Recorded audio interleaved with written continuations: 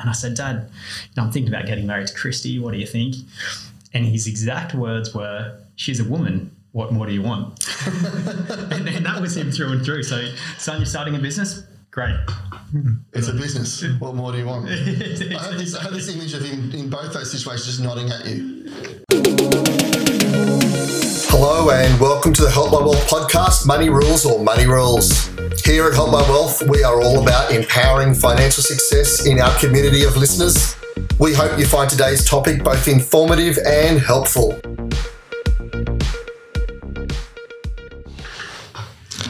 Hi, and welcome back to the podcast Money Rules or Money Rules. I'm your host, Stephen Logan, and as always, Hamish Ferguson is with me. Thank you, Hamish, for coming. My pleasure. Has it been a good day, Hamish? It has been an interesting day. As I think I mentioned to you beforehand, I had the luxurious pleasure of working at my mother's house. Oh, it's always exciting, isn't it? I can tell you that, people in their 70s are a little bit like people in their 15s, like teenagers. They're naughty. They don't want to actually do what they're told. I think that's because your mother's going, I'm your mother, I don't need to do what you tell me to do. Look, she's fiercely independent and I love her for that. But yeah, she just really didn't want me over there today. So... And with us today is also Jeremy Fox. Jeremy, thank you for coming. Thank you for having me. Good to be here. Jeremy has been an accountant and business owner since he was 24. We've often wondered with your youthful looks whether you finished school or started business first. What came first, Jeremy? Definitely the business, believe it or not. If I go back to my primary school days when you'd buy your bulk lollies, sell them to your friends for 20 cents a pop. Oh, you were already into business in primary school? And then high school, the high school version was Coke, 7-Up and Mountain Dew. 30% lower than the canteen. The canteen had the inferior branded product, might I add. They tried to get shut down, but continued underground. Look, Jeremy is passionate about accounting and having a good system in place for finance and for your financial perspective, and likes to help his clients to manage their tax and their internal accounting systems in general.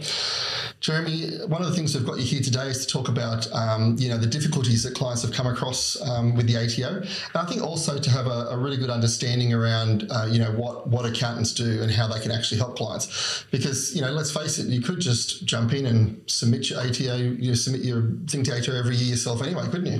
Oh, you can. You definitely can. And I guess much like any business or individual situation is complex or easy, from our experience, we've seen people who are quite simple submit their own and try to navigate their own journey, as we have quite complex people. And you absolutely can. And no doubt we can go through what trips and traps there would be around that. Yeah.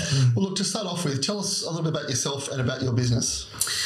Yeah, so as I mentioned, yes, I started quite young in that business journey. From that high school age, I just really loved business. So what drove me to accounting and the accounting fraternity was more a passion for business than it was sort of accounting. And I guess a lot's changed in the world of accounting since the old typical number crunching and typewriter-based completion of forms to what is now effectively problem solving, walking alongside people, identifying opportunities. So, personally, as I mentioned, sold the Coke, 7-Up and Mountain Dew sort of throughout my schooling years, bought my first car, son of a couple of farming Queenslanders. Both parents were farmers and they grew up on farms. My mum was a Jillaroo and my father was a farmhand from a young age. So, definitely a wealth of experience and knowledge from, there's a lot to be said about farmers, might I add. They just have such a keen understanding of hard work, seasonality of things, good times, bad times, resilience. And so I think a lot of those lessons that through my parents kind of instilled as a young boy. So let me ask the question. I mean, most accountants don't finish school, do their, accountancy schooling and then going straight into a job at 24 years of age. I mean, what made you go, right, I'm gonna start my own small business. I'm going to jump in straight away rather than spending 10 or 15 years working for maybe a larger company and getting the experience and going from there? Stupidity. No, definitely not stupid. Is that what you say to 24-year-olds? Will say, Jeremy, I'm starting a business, I need an accountant. And you go, hang on, let me tell you a story. No, just a passion for the trade more than anything, and a passion for people. Yeah. I'd had 5 years experience at a mid-tier firm, 150 odd people. And 5 years is in a lot of ways not a long time in experience. But throughout sort of those youthful years of having an understanding of money, farming, small business, I owned a cafe with a few friends for a season of time as well, good 4 or 5 years together. Really just felt a passion to work as closely with people as I could. And often those larger firms, there's a few challenges with working quite closely with people, being proactive, helping them plan. And at that stage of my career in the accounting scene generally, a lot of transition was happening from the traditional historical look at numbers. And 20 years ago, a typical accountant would get work done 9 months after the fact, and you'd be talking about data that's no longer relevant. And it was right on the cusp of that proactivity of looking at figures in advance, forecasting, problem solving, talking strategy. And it was really born out of a desire to work pretty closely with people along that front, which I found easier to do on my own than I would kind of in one of those larger firms. So. And like thinking back on your family life, you know, your mum's jewellery, dad's a farmhand. What were their thoughts in regards to you at 24 going, right, I'm starting up my own accountancy business, I'm putting a shingle at the front, I'm on my way? Yeah, so my mum is the world's best mum. Encouraging through and through. I know you talked about... Be careful, Hamish may come back either. He's had tea and biscuits served to him all day. Similar to your mum, Hamish, I suspect, but she'd do anything for anyone. If I called her now and said, Mum, I'm doing this podcast, could you give us a lift home? You know, I know it's an hour drive away, but any chance you could pick us up? No worries, Jeremy, I'll be there in an hour. And so she couldn't have been more encouraging. And my father had been in sales and had run his own small business from time to time. So he was a funny story. He's a man of few words, but he was as encouraging as a man of few words could be. And by way of example, if I could, a quick aside. So farmers are not often known for their closeness of relationship and their engagement, and pragmatic, but not overly emotional.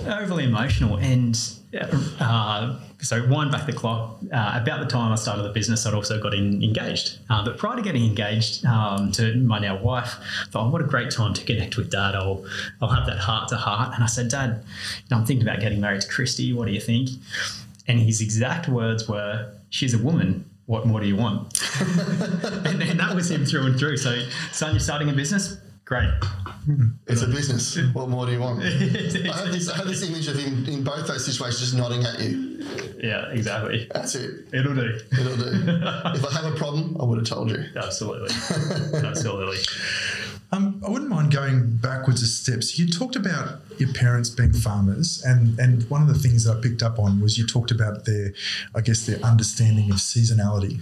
All right. So can you unpack that a little bit more for us in terms of what you mean? Yeah, so the farming generally, and admittedly I'm not an expert farmer, and apologies in advance for getting some of this wrong. But for any farmers out there listening going, he's got no idea what he's talking about. He's a city boy. We're in dangerous territory. No idea. He should just stick to accounting. My understanding of the farming life cycle, there's seasons of drought, there's seasons of flood, of harvest, of planting. There's a long time of not doing nothing, but sitting and waiting and hoping. And I find those seasonality lessons very similar to a business, in that often in business, people are trying new things, trying advertising, trying marketing, hiring people. And there's a season of sitting back and waiting. Going, gee, I hope this rains. Didn't rain last month. No forecast for this month. How long can we last for? What's our reserves? When we have a bumper crop, we need to set some of that aside to invest in the next season of life.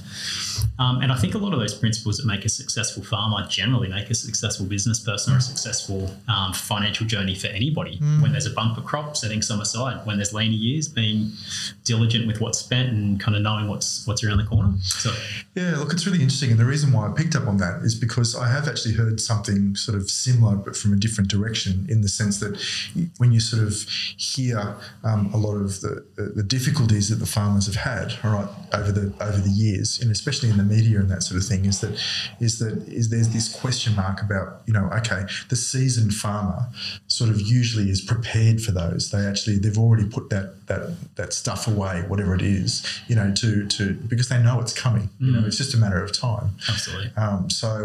And of course, we've heard phrases like Pitt Street Farmers and things like that, where people come in and they start a craft without really understanding what they're getting into.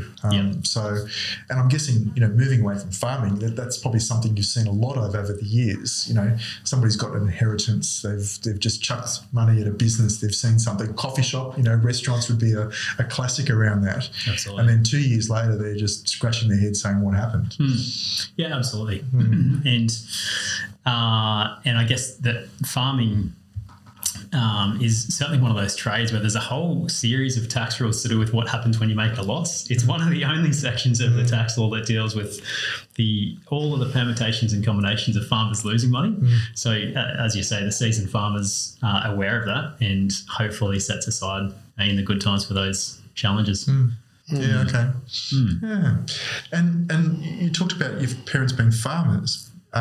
Did they actually own their own farm, or were they more? No, my grandparents, so they're their parents. Yep. Okay. Yep. All right. So the farm's still in the family, or is it gone? No, it developed. Yeah, it developed into houses, believe it or not. Right. It's the way that often these farms in close proximities to cities easily get snapped up and developed out. And interesting that I drove past what I recall as a young man being this incredible size farm, this really long driveway up to a house on the hill, and it would have been in my late 30s. I drove past it, and it was probably the shortest driveway in the history of farming. But as a 6-year-old, you think that's 3 kilometres long, not 3 metres long, sort of thing. Yeah, it's incredible. Yeah, okay, great. I have this image of you driving around with your kids going, kids when I was young, all these fields, this was just all fields, all fields. Back in my day. I used to ride horses down here. So coming back to your story, Yes. so obviously your parents, farming, you've learned these things, you've gone and set up your own business. Did you feel like, was there that point a year or two into it where you actually scratched your head and just sort of went, what have I done? Almost daily for probably the first 6 or 7 years, I'd say. Okay. Because in any business, people either acquire a business or they start one from scratch, and both have their valid points. I found for me personally, starting from scratch taught me the lessons that I needed to learn to be the owner of what's now a larger one. But it's definitely a longer and a harder journey most often. And those lessons are learned with blood, sweat, tears and grit. But I guess the luxury of starting your own business, or at least this is what I've found, is that you get to build the clients that are attracted to you or that want to work with you, whereas sometimes when you take over somebody else's clients, it's very hard to build that connection and relationship. Definitely. You found that as well? Yeah, very much so. I mean, most white-collar professionals I find, albeit accountants, financial planners, any white-collar professional, it's largely a relationship game. And as you say, the ability to grow a business from in that field from scratch, you are working with the people that's a mutual beneficial relationship. You get along with them, they get along with you. And they've chosen you and you've chosen them. Whereas, as you say, buying a practice or doing it in a slightly different way, there's always that inherent reservation, I think, and it probably takes a little bit longer to build that same level of trust and relationship. So but when you talk about it being about relationships, there must be the odd accountant out there that sort of goes, wait a second, I thought this was all about maths and tax rules and I didn't have to deal with people. Is that? There is. There are competitors. Right. Anyone who doesn't work for me is exactly like that. Well, I often say to clients that what attracts accountants to the industry is often an introverted character. And so quite commonly the complaints we get of accountants is they're just really bad at relationship. But I find whether someone's an individual on that investment journey or a business person, what matters most to them is the relationship. The technical component, whether someone's done a tax return rightly or wrongly, is important. And definitely you want it done well and maximised. But clients care about the wrapping, the relationship, the communication styles. But the whole industry attracts the complete opposite type of person. Yeah, it's interesting. I mean, my dad was a pharmacist back in the 70s and 80s. All right. So, and when he got into pharmacy, obviously you went and worked for some pharmaceutical company or you went into retail. And but back then, pharmacists generally didn't talk to customers. They used to have this lab coat on, and they'd sit behind a glass thing, crunching up their pills and doing whatever. They'd employ someone, and they'd have somebody else. There'd be a I guess in those days probably a female at the front that would be the one serving the customers. And he was like, no, just let me mix my medicine. Right? Yeah. So only come to me if there's a problem. Yeah. So it's a little bit similar, isn't it, in terms of that whole, well, wait a second, what have I got this preconceived idea about what I'll be doing? And of course, at least, the tax book, I think it's 50,000 pages. It's pretty big. No, it's growing. Yes, every day it's growing. Right, but it's still possibly a little bit more predictable at times than what people can be. Right, so absolutely, maybe not. So, but yeah, it's interesting. So, so you've started this business. First 6 or 7 years, you felt like, okay, what have I done? But you've had obviously more good days than bad. All right, so because you hung in there, and then so keep going from there. Yeah, so that business journey then took me to an understanding, and it was one of the biggest lessons I learned through those early years is the people that you surround yourself with. Probably about the time we got to know each other, Hamish, might I add, but because business for anyone is such a lonely or can be such a lonely and isolating place. It's full of stress and pressures and new things you're ill-equipped to deal with, and that's what forces the change and the growth. And I've got so many little tidbits of advice from a handful of key friends, mentors, and relationships that have helped shape that journey. But one of the most foundational parts that was relevant for this style of business was that it was all about the team. And so about that 6 or 7 year mark, I just went really hard at growing the right team and hiring the right relationship-based people and the people with the people skills and people who had drive. And we probably had 6 or 7 people at the time in our team to what's now probably 35 people in the team. And any one of our team, everyone's got their unique perspectives on things, but every one of our team I'd have a beer with after work. I'd enjoy their company, no issues at all. And it does make for a really enjoyable journey. So so really focused on the team and surrounding myself with just really good mentors, relationships, and like-minded people. Yeah, okay. So one of the things we often talk about here is mentoring, and we really see it as being an important part of, it doesn't matter what profession you're in or what you're trying to learn, like having people around you that have either been there before or can actually direct and guide you. You've brought up mentoring and sort of saying that surrounding yourself with good mentors is important to you. Why did you find that to be useful? Yeah, interesting question. And I find myself now sort of being mentored still by a number of key relationships and equally doing my best to mentor others. And the way that I'd answer that is no matter a position, whether someone's been successful in their career or not, every relationship I've got, I try to learn something from. And the same goes with clients. It's a bit of a mutual exchange. I learn something from them. They learn something from me, hopefully. But the mentoring side, I find half of the benefit is getting your words out and talking and hearing yourself talk, because you would have a verbal exchange with a mentor. And whilst you've always got that self-talk going on, I find that a verbal exchange is so much more clarifying. And so over the years, there's been seasons where you just learn a whole bunch of new things, get a different perspective, even just someone to act as a sounding board. And there's different ratios of sometimes that's really valuable, and other times there's seasons of just the ability to talk it through with someone and for them to probe and question and help you identify what it is you're really thinking. Or it's my favourite question now when someone in our team comes with a problem. My favourite question now is, what do you think we should do about that? And it's that sort of mentoring relationship is sometimes the person and asking, well, what do you think you should do about that? And it forces you to think more seriously and stay accountable to somebody. And like any forecast or any ongoing journey, you can go hard at the start and soft at the end, soft at the start, hard at the end. It's like we've got this concept in our office of, not sprinting a marathon.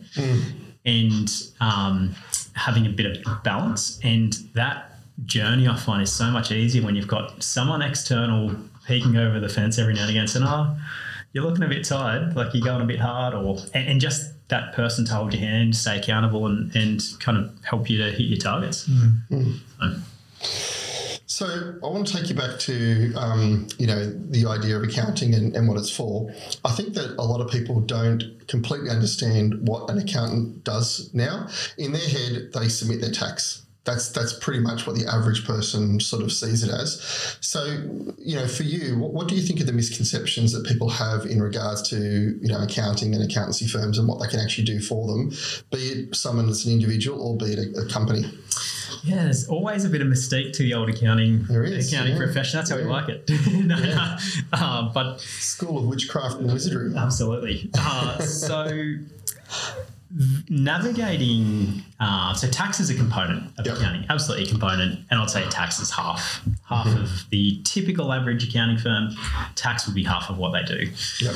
And by tax, I mean both keeping someone up with their statutory requirements. There's a bare minimum of things that need to happen, tax lodgements if you're an individual, and if you're a company, the other related documents go along with that. You have payroll and VASs and so forth. Keeping abreast of those lodgements is the lowest value, easiest and quickest part of the job. The real part of an accountant's role does differ between circumstances. And what I often say to people is accountants are so varied in what they do and how they do it. And so setting expectations and trying to work out what clients need. Often people don't know the right question to ask of any professional, let alone an accountant, because there is so much confusion about what they do.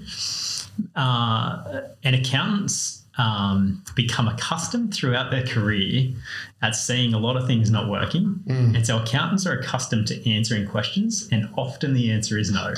So as I'm sure you and I have had many chats over the years, Steve, Jeremy, can I do this?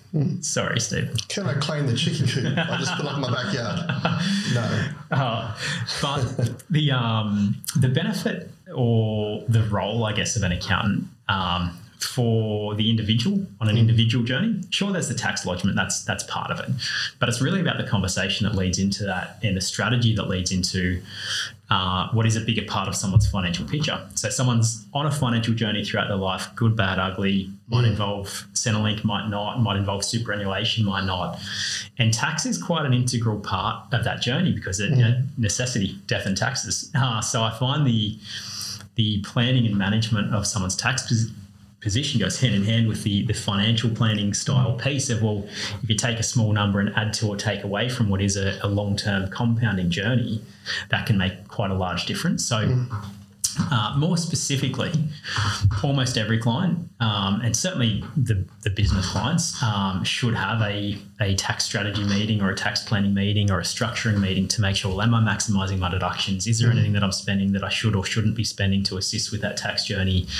Do I need to think about super? What impact is that going to have, both short-term and long-term? What's the tax difference? And something simple like a superannuation style strategy, which is largely a financial planning style strategy, has a massive impact on someone's tax position. So sort of thinking that through and having the right experts to surround that journey and plan for that is most of the value. So half or more of an accountant's role should be about the forward-looking things, the projections, the conversations, and as we talked about before, that mentoring style role of having a trusted professional that if they're thinking about something, they can bounce it off them. And more, certainly in our firm, we're finding that communication level from clients is increasing, and we encourage that. So and we get the most random questions, and we often say to people, if you don't know who the professional is that you should speak to, always give us a call first. I'm thinking about doing this or this. What do you think? Or who should I talk to? Or that question's for a medical doctor. I can't help you. Cream, I think. Look, I mean, a good example. I mean, I think there's a big difference between your PAYG person and your business person as well. But I think an interesting story that I came across recently was my own daughter. PAYG job was offered to have a car lease. So here they are, they're 24 years old, they're starting to earn, good money. Do they go for a car lease? Do they not go the car lease way? Which way is the best way? How's it going to work out with tax? And, you know, they were unable to answer that question themselves. You know, it looked like a really good deal, and it looked like the company was doing the right thing by them, and the company wasn't trying to do the wrong thing. They were just saying, hey, you can either, you know, have a lease, or we can keep paying you kilometres. But for them to actually sit down and talk with their accountant and go through that and work out which was going to be the best for them in their current, you know, situation and environment, it became really clear. And she was able to go, okay, I'm going to keep using the car I've got now, and I'm going to, you know, just take kilometres. You know, so it was quite easy for them, but that could have long-term implications. And if you don't have a professional that you can just ask that simple question to, you know, in the end, you're just deciding yourself. Yeah, definitely. And that's where the compounding nature of small decisions over time is a big result. So in an example like that, if it's, you know, maybe $2,000 difference a year, so it's a couple of grand, but if it's a 5-year lease, well, that's 10 grand over the course of 5 years, and you compound that over a longer period of time. A lot of those smaller decisions do compound out to be quite big ones. So as you say, the PAYG employee, they need a certain level of assistance and help, and the business side, very different and much more scope for engaging with an accountant to get a better result. I always say to clients, the most valuable thing you can do is have a budget or a forecast as a business. The second most valuable is the tax planning, and the least valuable is doing your accounts. You just need to get it done, and it is of little value in terms of pushing things forward. Yeah, it has to be done, but it doesn't actually help you. Not necessarily. Yeah. So, client comes in, brand new client, and says, "Hey, Jeremy, I'm thinking of starting up my own business." I'm 24. I'm 24. I'm 25. So, help me understand, what do I do first? That is a very good question. Jump in and do it. So there are so many facets, and it's a bit like getting married, a business.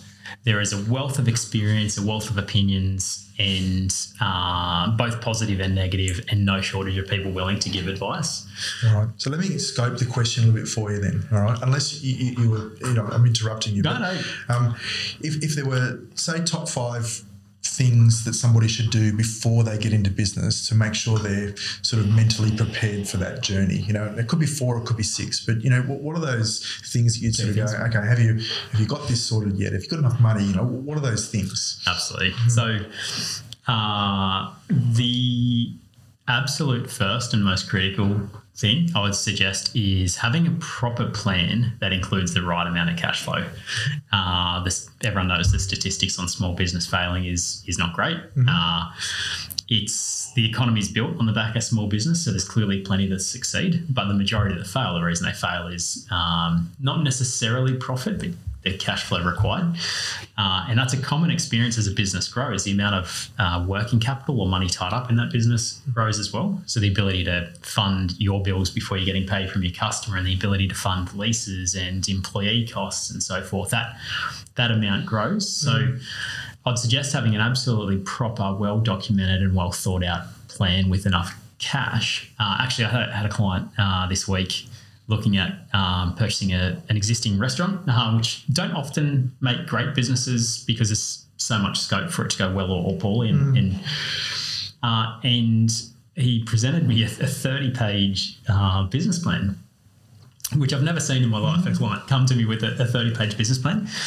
But and I don't suggest that the actual document itself is of any value. It'll be a paperweight for somebody at some point in time, but the process of thinking through who's my target market, what's my point of difference, how am I going to approach people, how is the finances due to work, what are my profit margins, what's my break even, and that's where an accountant can help with bits of that, or a trusted professional of sorts. But the benefit is working through that process yourself and understanding all of those pieces rather than the end result of the products, because I've never seen a forecast be perfectly accurate in my life. That's the nature of plans, but the process of planning being the benefit. So some sort of plan with cash flow forecasting, having a trusted group of professionals, And even if they're casual or even if they're infrequent, but having the right lawyer, the right accountant, the right financial planner, the right mentor, having a group of people that not only can import little tidbits of wisdom along the way, but can be that professional support network for when times are tougher. You can share the burden when times are good. You can share the celebrations.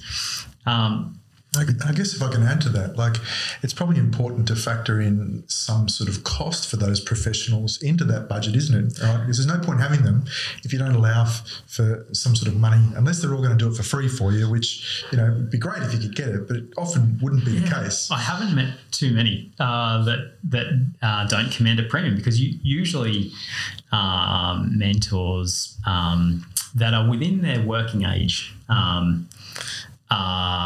their time commands some sort of cost. And absolutely, all of my mentors, so we've got an advisory board at work, or a marketing fellow, an accountant, older gentleman, and we pay them all. And that's just part of that sort of advisory committee. So absolutely valuable. And our time investment and money investment with those guys has grown over the years, not shrunk. So having a plan, having the cash flow, having a trusted group of professionals, and building in the right expectation that things are often hard for an extended period of time and being prepared for that. I find generally money, well, from my perspective, money stress or life stress comes from expectations that are not met. So you have a plan, I want to be here in 2 years, here in 3 years, here in 4 years. Or I think I'm going to spend X or Y. And I was having this conversation with a client this week.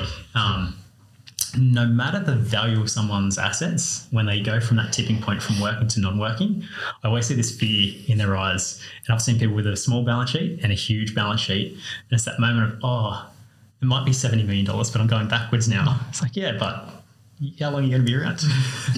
no, not that I would say that, but it is that that expectation and mentality. So I think part of the sort of advice or tips would be just know there's going to be hard times, be prepared for that, but meter that out with good times. Make sure you're planning in the holidays, the refreshments, and a bit like I was saying before, the marathon, not a sprint approach. So you still have your 3 or 4 holidays booked in a year, but hey, for a season of time, they might be at your local beachside caravan park. They might not be in a 5-star overseas resort, but still plan stuff in, plan to celebrate the wins and just enjoy the journey. So do you find, and look, I know this question, I put you on the spot a little bit, but one of the things that I sometimes come across is that person that's a great technician, right, and then they've gone into business thinking that they can easily make that jump to a good all-rounder, which is really what you need to be a business owner, isn't it? So is that something that you see a little bit of as well, in terms of people just not quite understanding the complexity of business? Very much so. And I've often said in our office that the best business people I've known are hopeless at their trade, because they have to employ people and they don't work hard. They're not stressed. So when there's a million jobs on, they're not the ones staying back till 9 or 10 o'clock, so they don't know how to do it. And I find they're the happiest and generally the most well-run and most organised, whereas your typical technician, the default is working harder. And there's a whole library of material on, the E-Myth and turning a technician into a business technician manager type arrangement. But it is a very different mindset. Not to say all good technicians don't make good business owners as well, but the thinking is very different, because what becomes the more valuable use of their time at a point is not their technical skills. It's the concentrated components of their skill set and a whole bunch of other business management, the ability to attract the right clients, attract the right people, attract the right systems and structures around them, which is just a very different mindset. And I've often found that someone's personal journey, not all the time, but is commensurate with their business journey. So I've sat across the table from hundreds of business people, and you build up a mental picture of their business before you start talking about the actual business, just by the way they think, the way they talk, the way they act. There is very much an in syncness as someone personally grows, their business grows as well. And I guess that's the other part of the mentoring type arrangement is investing in your personal growth almost always has that overflow of business change. So for the listeners, just to clarify, so when we talk about being the technician, you could be a great engineer, all right, but not necessarily great at running an engineering business. You could be a great tax accountant, but not be a great people manager or a good overall generalist when it comes to running a business. So it's understanding that difference between, there are some people that probably should just say, you know what, I'm a great technician, I'm good at what I do, and that's what I should specialise in. It's business isn't for everyone, is it? No, absolutely. And I liken business to the life cycle of a person. There's, the baby or small. Small is easy. Teenagers are hard, and adults hopefully are a little bit easier. And so micro businesses, and I'll use the restaurant as an example, your family-run cafe, restaurant, takeaway store, they do okay. It's small, it's controllable, it's well. Then there's a phase of business, and every industry's got it slightly differently, but there's a number of people, a certain size that commands a lot of cost, but doesn't command enough revenue to always cover that cost. And then when it gets big again, it gets easier again. And sort of picking the best use of somebody's skills and expertise and where they want to be ultimately, whether it is small, medium or large, as a business owner is critical. And I know in my own journey, every couple of years you change where your expectations are and what your targets are, and that's part of life. But being clear on that sort of life cycle, I think, is quite critical. How are you going over there, Steve? Oh, I'm good.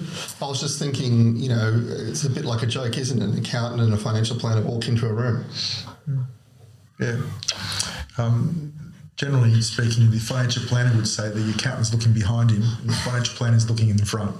Right, well, that brings me to my next question, actually, because I was going to say, your industries have, being financial planning and being accounting, have often merged, been pulled apart, and with the whole Royal Commission and everything's been going on in regards to, what advice you can give, who's allowed to give advice, who's not allowed to give advice. I mean, that's obviously changed for both of you a lot. So, a financial planner versus accountant, what's the difference these days for you guys? Oh, look, I'd happily jump in a ring with you, Hamish, and get a boxing match going up. Yeah, look, I mean, it's funny. I think I only mentioned to Jeremy recently. I mean, one of the things that accountants have done really well is they've managed the trust factor well. All right, so they've been pretty consistent. You get the odd weird lemon in there, but generally accountants are a conservative bunch, aren't they? They don't like to necessarily get out there and make mistakes or ruin people's lives. All right, so whereas financial planning's come from a very different background. Financial planning came from really a history of being salespeople. It came from the insurance industry, really. Well, correct. And so we actually have, when you talk about my parents were farmers and that history or that legacy of where we've come from, they've come from very different angles. Right? So, but predominantly, I think what accountants, and correct me if I'm wrong here, Jeremy, is what they've done is they've had to come out of this stage or life where we were, let's call it the classic bean counter, all right, and we didn't probably have to engage with people that much because we were allowed to stay in that historical sense of information that was 6 to 12 months old. And then, of course, as technology has come forward, it's created a lot of what seems to be opportunities for the accounting arena because we've now come into, well, we can talk live, this is what's happening today. And it's that ability that has then allowed you to sort of talk about that future and those cash flow projections and things like that. Would you agree with that? I would, absolutely. Right. And with both of our roles, they've significantly changed with that advent of technology. And I'd say that whilst there's been seasons of more crossover and less crossover throughout history of what accountants do, what financial planners do, some businesses brand as both or provide both services. And then you overlay that with the regulation of what you can and can't do now as an accountant. And I would suspect that there's what used to be a bit more of a greyer line is a far darker line than it used to be, with some exceptions. But generally, accountants used to be able to talk about a fraction more things than they are now. So the role of an accountant now is typically limited to to, certainly in the business space, forecasting, projections, tax management, structuring, asset protection, wealth protection, etc.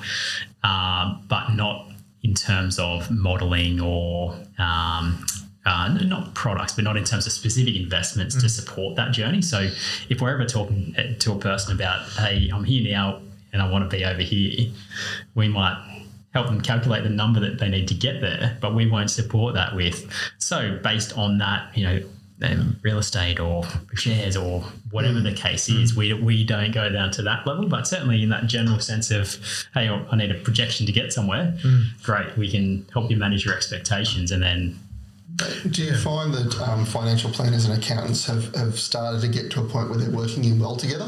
Because it's sort of the same for the financial planner, isn't it? They're the ones that have the tools, they have the products, they have this is what we can do to achieve, this sort of financial forecast, be it in shares or managed funds or bonds or real estate or whatever else. But they, often the accountant is the one that's giving them the figures and saying, okay, this is where the person's at now, this is where we want them to be. And so do you feel like accountants and financial planners are working in better together to actually sort of do that? Or do you feel they're still stepping on each other's toes? Yeah, that's definitely the theory. The theory is that they should. And in a well-structured relationship where there's mutual understanding and mutual respect for each other, I mean, any professional field, yes, the wrong professionals get in the habit of nitpicking and trying to undermine each other's trade. A little bit territorial. There's an extent. I'm assuming you see some animals at the watering hole every now and again, they nudge each other out of the way. It's not much different with us grown men. So there's an element of that. That's always a risk. But a really good relationship with an accountant and a planner and a client is one where the accountant and the planner get along well. They understand each other's specialties and skill sets, because whilst I said there was a bit of a harder line than there used to be, some accountants are slightly more experienced in some things or have slightly better tools, or planners are slightly better in some things. And I know a conversation that is often had is around affordability from a business to fund certain financial plans. So often a client will sit with a financial planner, as we've had many clients over this last few months. They'll sit with a financial planner and say, well, based on where the financial planner's projections are and the wealth strategy is, can the business fund X amount per month? And then that's really a question for us. But having that tri-party relationship that is strong and well connected just allows the clients to get a united front and a better plan for their future. Yeah. And look, having used both of you in a professional setting, that's one of the things that I've actually appreciated, is where Hamish goes, it's probably a Jeremy question. And where you'll go, oh, that's probably a Hamish question. It's sort of almost like, it's not that I can't answer it, but they're probably the better person to actually ask that question too, And I think that's the important thing to recognise in that relationship is getting an accountant and a financial planner that can talk to each other and are willing to go. And I think it's not just about the accountant trusting the financial planner, and the financial planner trusting the accountant to go, oh yes, I'm actually happy for you as my client to go and talk to Bob because I trust Bob. Yeah, absolutely. Or a version of that same issue is, hey, why don't I talk to Hamish and we'll come back to you? Yes. And then we can work out what it is, the impact on both our respective fields. Yeah. Excellent. I might use that next time you say to me, you should talk to Hamish. I'll go, well, how about you? I'll dial him in. How about you? I'll dial him in, then I'll go away, and then you just tell me what's happening. Absolutely. I think touching on what Jeremy was saying before, there's this concept of, what is the professional trying to call themselves, right? So I think in accounting and financial planning, you'll get generalists that, and typically, their client base from an accounting point of view could be, small to medium-sized businesses, generally up to a certain size, and their services will be quite structured around that. And then you'll get the specialists, which, could be like, I think I've just sent you one, recently that, there's a bit of USA tax law and 401ks and things like that. And that starts to get quite tricky when you start talking about international tax laws and that sort of thing, isn't it? And I think it's the same for financial planning. Like, there's generalists, and then you'll get some people that just do one thing. They just do aged care, or they just do insurance. So that knowledge is great. And then you'll get the generalists that will go, well, wait a second, I can do those things, I might not have that specialist knowledge, but unless you're a specific category of person like a doctor or, something quite unique, then I think it's trying to help the client understand whether they need that specialist or whether they're actually more suited to a generalist. But if I can just jump in, because there's one question that I wouldn't mind getting your thoughts on, and again, this could be a tricky question, but one of the ones that I find with accountants is this concept of them calling themselves business coaches. All right. So, and understanding what does that look like from an accounting point of view? Like, because of course you've got business coaches as the specialist, and then you've got the accountant that says, no, I do business coaching with my clients. So do you feel comfortable going on that journey? Yeah, just talking a little bit more about comfortable that? with most things. I've had good and bad experiences in both scenarios in terms of professional experiences, colleagues, referral partners and so forth. And what I find is generally a good generalist is not a great specialist. So they might have special skills or unique skills in a particular unique field like 401ks or US tax.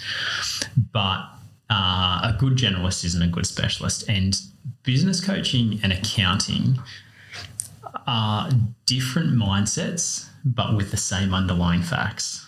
And so accountants are typically best when swimming in their lane.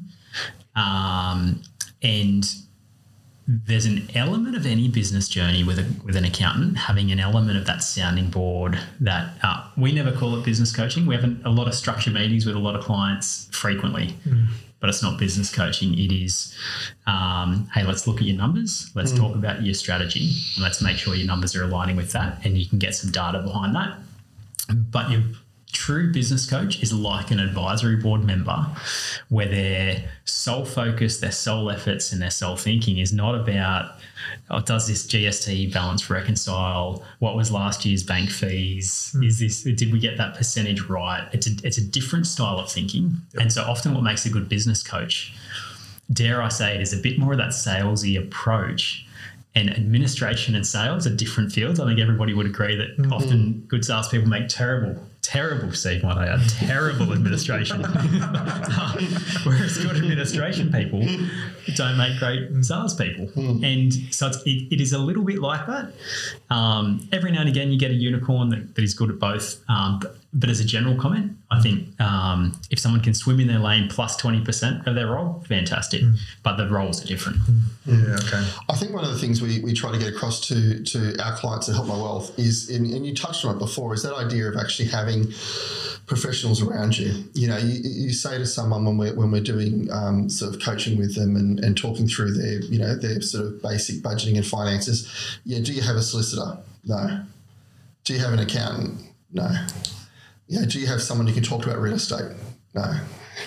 And if you don't have those people that you've touched base with in the past, it's very hard to ask a question when it comes up. You're ready to go and buy your first home. Well, if you haven't got someone that you're talking to about real estate and investments and where you're heading in the future, then it's hard to ask or to find someone to ask that question. If you don't have those people around you, it's important to set them up so that you actually, when the problems come along, you can actually go, what do I do with this or what do I do with that?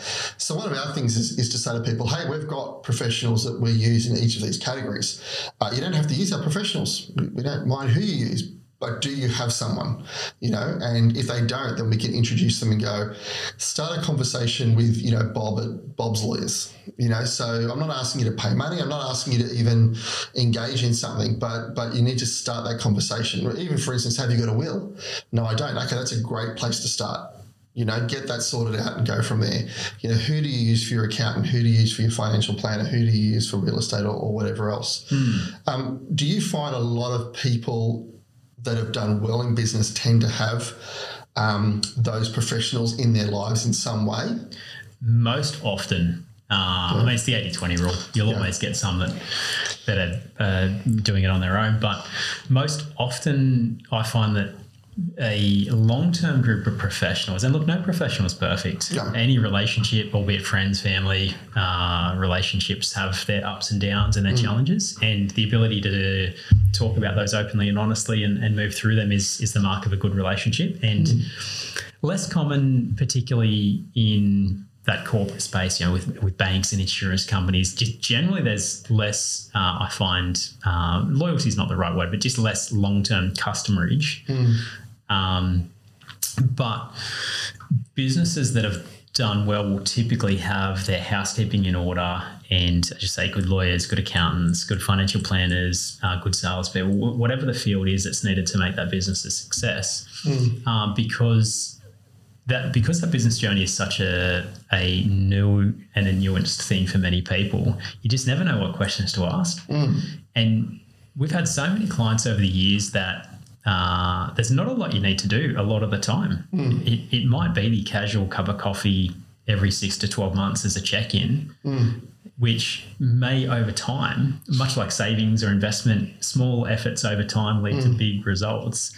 But then when the time comes up or you need to make a quick decision, or you need some quick input, or there's some major life events that are happening, you've got that relationship, the understanding that someone has your vested interest at heart and they understand your position and they'll give you their best advice. Doesn't mean you always take it, but the ability to understand the advice is this or this for these reasons, and you can make your choice based on all of those facts. Well, I think even going back to that story with my daughter, I don't think she's spoken to, her accountant, since she started work.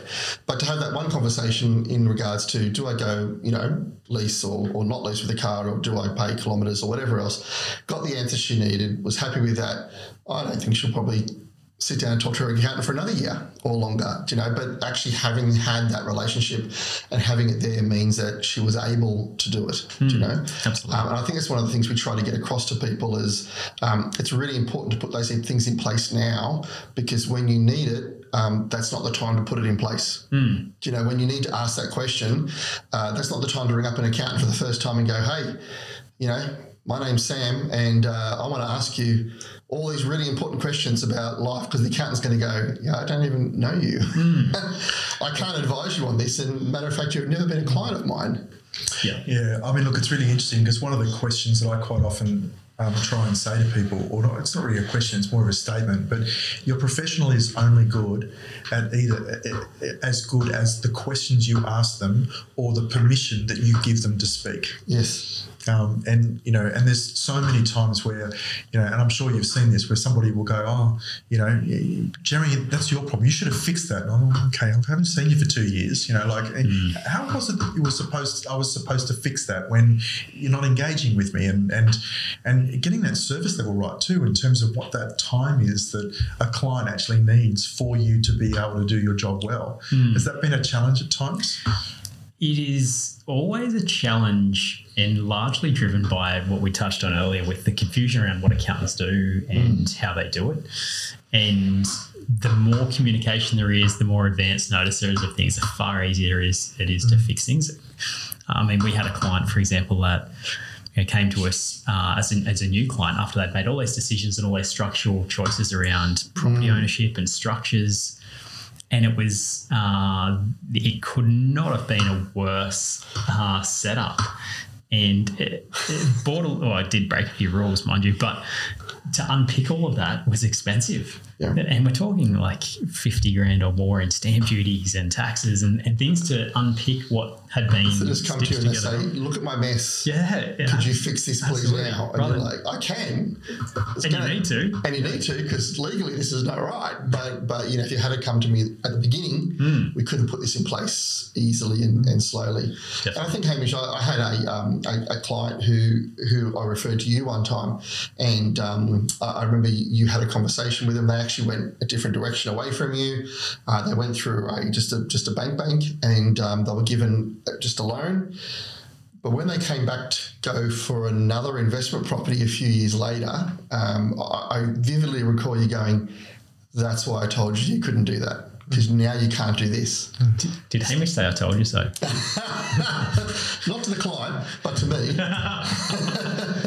But it was actually quite stark for me to go, okay, that the client didn't listen to the advice, went off and did something else because they didn't have the foresight of going, what will the result of this be in 2 years' time or 3 years' time or 4 years' time? And so therefore to unpick that again, it wasn't that it couldn't be done, but it can often be expensive and hard. So I've got a hard question for you. Ready for it? I'm ready for anything. So I think, in the world of accountancy these days, we're finding more and more that the individual PAYG person who just wants their tax done and tax advice, compared to a business and a company, more and more accountants are heading towards specialising in business companies, trusts, those sort of things. What do you think is happening in the space for that individual PAYG person? Do you feel that there are some tax companies that are saying that's my specialty, that's the lane I'm swimming in, I just do PAYG? Because I have heard more and more PAYG people saying I'm finding it hard to get an accountant. I just can't get someone to do this for me now. Yeah, it is getting harder, and largely it's economics. So the cost of compliance for all of our fields, financial planning, property, accounting, the cost of compliance is big. Huge. So the cost to service a client well, that requires a bit less. There's an inherent level of cost to an accountant to have someone on their lodgement list, to service them as good as any other client and provide that full service. The actual cost of that is usually far greater than the typical cost that clients expect of, well, if I go to this firm or that firm that only do personal tax at the shopping centre, they can do it for this. But usually that's a very different service. That's to help me lodge this, and it's not the ongoing full service type firm.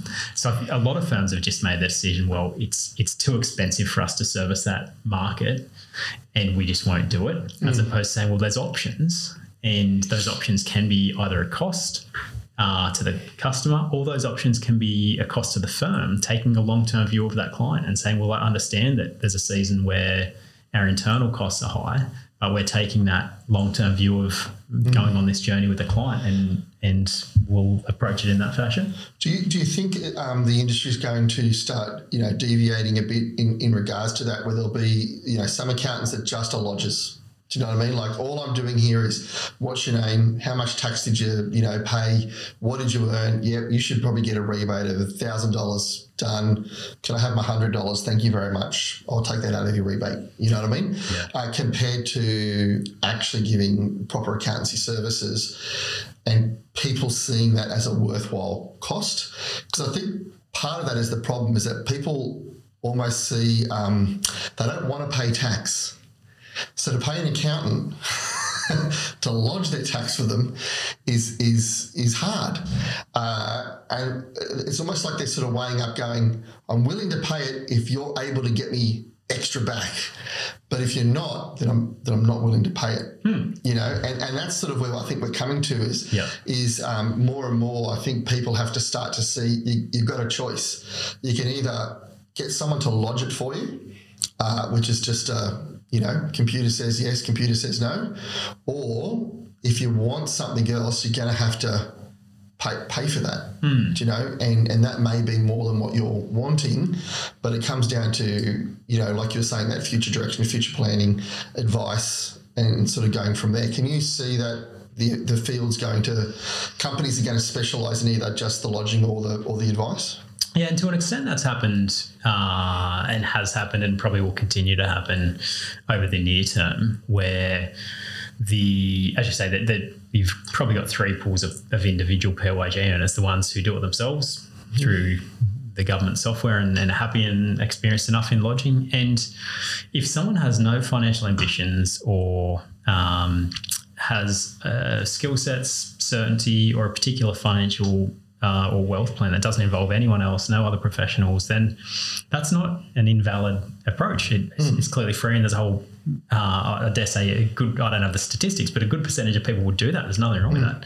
And the government try to make it as easy as possible. Absolutely. Pre-fill everything. And there was talk a number of years ago, but the proposal has seemed to dissipate, of a standard tax deduction for PAYG employees, which they've done in other countries where, if you're a PYG earner and your situation's quite simple, you don't even need to do a tax return. You just get the standard, yep, I'm a simple tax return, bang, done, and job's done.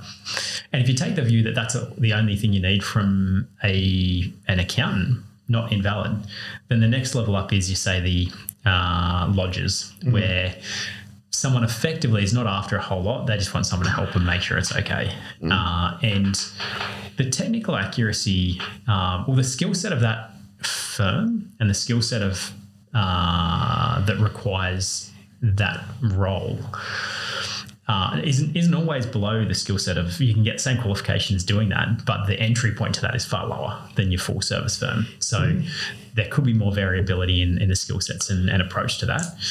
And then, as you say, you've got the full service firm that would look at, okay, great, well, let's look at your tax and obviously drive the best result as possible. But hey, we're there for when you go for a loan and your financial planner needs some documentation, some letters, some things signed. We're there to help you assist with your pre-30 June tax strategy, your investment tax related questions along the way. Hey, you've got an inheritance, you're working with a planner on what to do with that, what's the best structure for that. It's that sort of full service firm that allows that long-term relationship approach to say, well, I'm working with this person. Sure, it might cost a bit more, clearly cost more than free and cost more than the people who can do 15 tax returns in 30 minutes sort of thing. But it's an investment in that long-term journey of just that methodical structure, which structure sets people free. I find back on that stress management around finances, the structured approach of, okay, we have a couple of meetings a year with this person or with this person. We check in. We know we never hit our targets, but here's the rhythm that we follow, and there's a process to it. It gives people so much comfort, I find, in their financial journey. So, do you think for the younger generation that are listening to our podcast, they're getting into their working life. They haven't got their first home yet. They want to get their first home. They want to then go on and get investment properties and invest in shares or in managed funds or whatever else. At what point do you think they should be actually saying, I need to move to a full firm or a full service firm with an accountant, compared to, I'm at uni, I'm working at Macca's, I made 20 grand last year, I'm just putting in my tax lodgement? Yeah, I would generally say as early as possible. And a good firm, and certainly a good accountant, the customer, the client don't know what they don't know. Yeah. So, and that's reflective of any professional. They're an expert at their field. And so the right time for one person might be different to the right time for another person. But a good accountant would have the conversation with the client saying, great, you're here. Here's what you could do. But the best time to do that might be in 3 years' time. So, hey, keep our details, continue on this journey. You seem like you're on the right path. Great.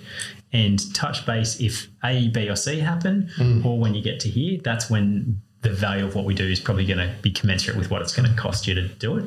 But a bit like we were talking about, touch base. We're not asking you to commit to, a lifelong journey with, Fox Group, but at least have that conversation and then move forward. Look, this is probably a good time to ask you. We do like to ask a lot of our guests, what advice you'd give your 18-year-old self. So with all your wealth and experience and knowledge that you've picked up over your many years, what would you go back and tell them? He hasn't talked about being wealthy. So let's just be careful about that. I said wealth of knowledge. Oh, wealth, right, okay. What advice I'd give my 18-year-old self? I'd give myself two pieces of advice. One would be enjoy the journey more. And what I mean by that is celebrating the wins, not working too hard. And I know so many white-collar professionals that work long hours, burn themselves out, and mental health is a big challenge in that field. But I would suggest to enjoy the journey and do it slower. You can't sprint a marathon. So that would certainly be one piece of advice. And the other would be seek out the things you don't know earlier. Experience is a great teacher. And I've found experience is a harder teacher, but it's a slower way to learn. I'd rather learn from someone else's mistakes than my own. So learning earlier would be the other one. Yeah, well, look, it's funny. That's one of the main strategies we have with Help My Wealth is that when they do research and statistics on financial literacy and understanding, we always find that older people do better than younger people, and it's not that younger people are stupid compared to older people, or but what it is that you buy your first home, then you buy an investment property, then you start doing shares, then you get into trouble with something and you go to an accountant, you get advice. By the time you get to 50 or 60, it's not that you're smarter than someone who's 20, it's that you've actually learned those lessons through experience. So, a researcher sits down with you and says, hey, can you answer these 10 questions? You're like, sure, I did that when I was 30, I did that when I was 40, I did that when I was, so you know what you're doing. So one of the things we're trying to achieve is actually say to people, fast forward that, get this basic understanding of financial literacy, get this basic understanding of budgeting and cash flow and investments and behavioural psychology and understand what that is, so that it's easier for you to move forward. If I can add to that, I think one of the things that's really come out for me tonight is just, again, it's, sometimes you talk about mentors and just that process of talking that stuff comes out. And for me, just listening to this last part you were talking about, this struggle around are there enough accountants out there and what's the cost of servicing? And I think we can quite often make this assumption that I use Joe for this. Joe's always been good. All right. And so no matter what level of complication or stuff that comes my way, I'm still just going to give it to Joe without asking Joe, is this his specialty or is this something he's comfortable giving advice on? Is this your lane, Joe? All right. Is this your lane? All right. So, and, I guess to add to that, I've got, because you've got your H&R blocks and your ITPs and that sort of thing that really are trying to do that simple tax return stuff. But I had a client come in, probably about 12 months ago now that sold a property, had capital gains tax, ITP didn't tell them about, concessional catch-up rules or superannuation, and they ended up with a $12,000 capital gains tax bill that probably could have been wiped out with some decent advice because they just made this assumption that, Joe's always done it. All right. So, and I think challenging and actually engaging and saying to your accountant or financial planner, or is this your lane? Does that make sense? Yeah. I think it's a question that we don't often ask or revisit, and at times. And it's good to come back and revisit it and say, am I doing anything wrong? Ask questions and make sure that we're giving the professionals permission to actually have the uncomfortable conversations. Because it's a hard thing for a professional to say. If you're a financial planner or an accountant or whatever else, if you're looking at someone's business and going, yeah, this is not good, it's hard to say to them, Bob, this is a really bad cafe. This is a bad decision. You need to stop now. Unless Bob says, please speak into me, tell me how well are we doing here? Is this worth continuing? Is this okay? Do you know what I mean? Like, I think that's actually a really important point to bring up, not just in accountancy, in whatever area you're in. And I think if you talk to a professional athlete, I mean, that's what they say to their coach, aren't they? They aren't saying to their coach, "How good was that?" They're saying, "How could I do better? What did I do wrong? Where was I?" The fact they won the race doesn't change their conversation around what could have I done better or what could have I changed to have made this better. I mean, there's nothing better than your coach or your financial planner or your accountant saying, no, nothing, that was great. But if you don't ask that question, they're not going to be able to say to you, actually, if you had have done this or if you had have done that, or maybe we should revisit this next year, or we need to keep an eye on this because I'm not, it's a little bit touch and go there, or whatever else. And I think a lot of the challenge around asking that question, I think, is sometimes fear and sometimes confidence. One of my favourite questions I often ask of my mentors is there anything else I need to know? And hopefully, and whilst occasionally there's been an answer, or they'll see you do something stupid and then 6 months later they say, yeah, I saw that coming. Like, why didn't you say anything? Well, you didn't ask me. It's a fair comment. And I think often, because finances in a business are so varied, and I'll use a cafe as an example. They get hammered with costs, rent, electricity, wages, and high rent, and a lot of the costs are delayed. So superannuation, tax on wages, GST. It's many, many months until after you start to collect the money do you actually have to pay those bills. And I see often people just not wanting to know or sticking their head in their sand too long until it gets too insurmountable. And then the action is not a great recovery process from there. Whereas having that conversation early, getting the data early, getting as much regular reporting as you can. So for every business, whether we do it or it's done internally, having monthly P&Ls versus budget. So you have your forecast for the year. This is where we started. This is where we want to finish. And you just track it. And the tracking is not to verify the accuracy of how good a forecast you are. It's just say, well, are we ahead of where we want it to be or behind? And do we need to change anything? And then based on that, making some decisions. Workers' comp's another one that plays catch up because of the way they do the formulas, and it's year 2 and 3 that you go far out. Yeah. Where did this come from? So yeah, you're right.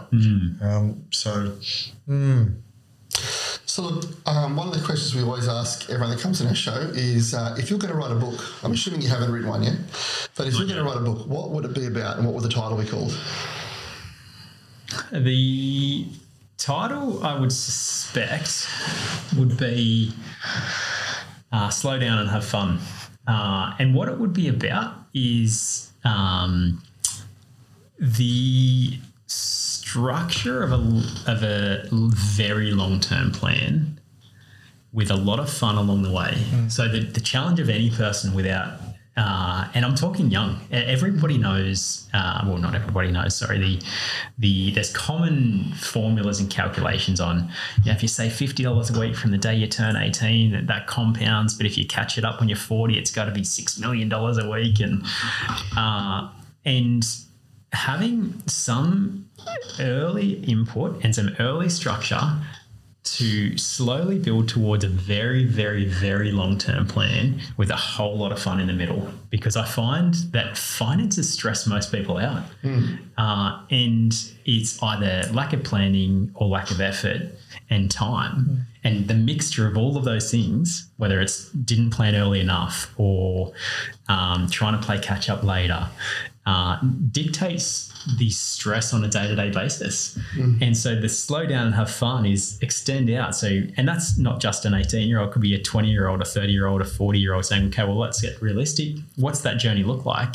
And if you can set an expectation that's realistic, you can stomach that early and have fun and enjoy those holidays and enjoy the days off work, because you've got 20% more as a buffer. And so if you need to have an unpaid day off work to hang out with a friend, you can. That sort of journey, because I think we get overwhelmed with information, with time, with commitments. And I find that those pressures get more with the passage of time, not less. And some of the most well-balanced people who I know in my own world are not the wealthy or the poor. It's the wealth doesn't really, I find, have a significant impact on someone's happiness level. It's that compared to either their expectation or their usage of the funds. So I've seen people with more modest incomes and more modest situations loving life, and they're doing things, and they're happy. And we've all travelled to, countries where people have nothing and they look like the happiest people in the world. And people who are uber rich and then unhappy. So it's the level of income and the level of wealth, I find, is not determining. It's the ability to plan and have fun along the way. So long answer to a short question. It would be, slow down and have fun. I like it. Slow down and have fun. Well, Jeremy, I've really enjoyed having you on the program today. Thanks for having me. I'm sure Hamish has as well, been talking all things accountancy and the world of accountancy. But it's been a real pleasure. So thank you so much. Thanks, Steve. Thanks, Hamish. Great to be here. Yeah. Well, good. So Help My Wealth is all about empowering your financial journey in a balanced and safe way. And today we've done this by talking to Jeremy about accountancy and finances. I hope that's been helpful for you, and we'll see you again next time. So thank you and bye for now. Yeah. See you later. The information discussed by the Help My Wealth and the Money Rules podcast is for education and entertainment purposes only, and is general in nature, and it is not advice. It is not intended as a substitute for professional finance, legal or tax advice. It is aimed to provide a general understanding of each topic and should not be relied upon to make an investment or financial decision. It is strongly suggested that you seek professional advice regarding your own individual circumstances before making a financial decision. Help My Wealth and the hosts of the Money Rules and Money Rules podcast are not aware of your personal financial circumstances. Before making any financial decisions, you should read the product disclosure statement and, if necessary, consult a licensed financial professional. Do not take financial advice from a podcast. In the spirit of reconciliation, Help My Wealth and the Money Rules or Money Rules podcasts acknowledge the traditional custodians of country throughout Australia and their connections to land, sea and community. We pay our respects to past, present and emerging elders. We extend that respect to all Aboriginal and Torres Strait Islander people today.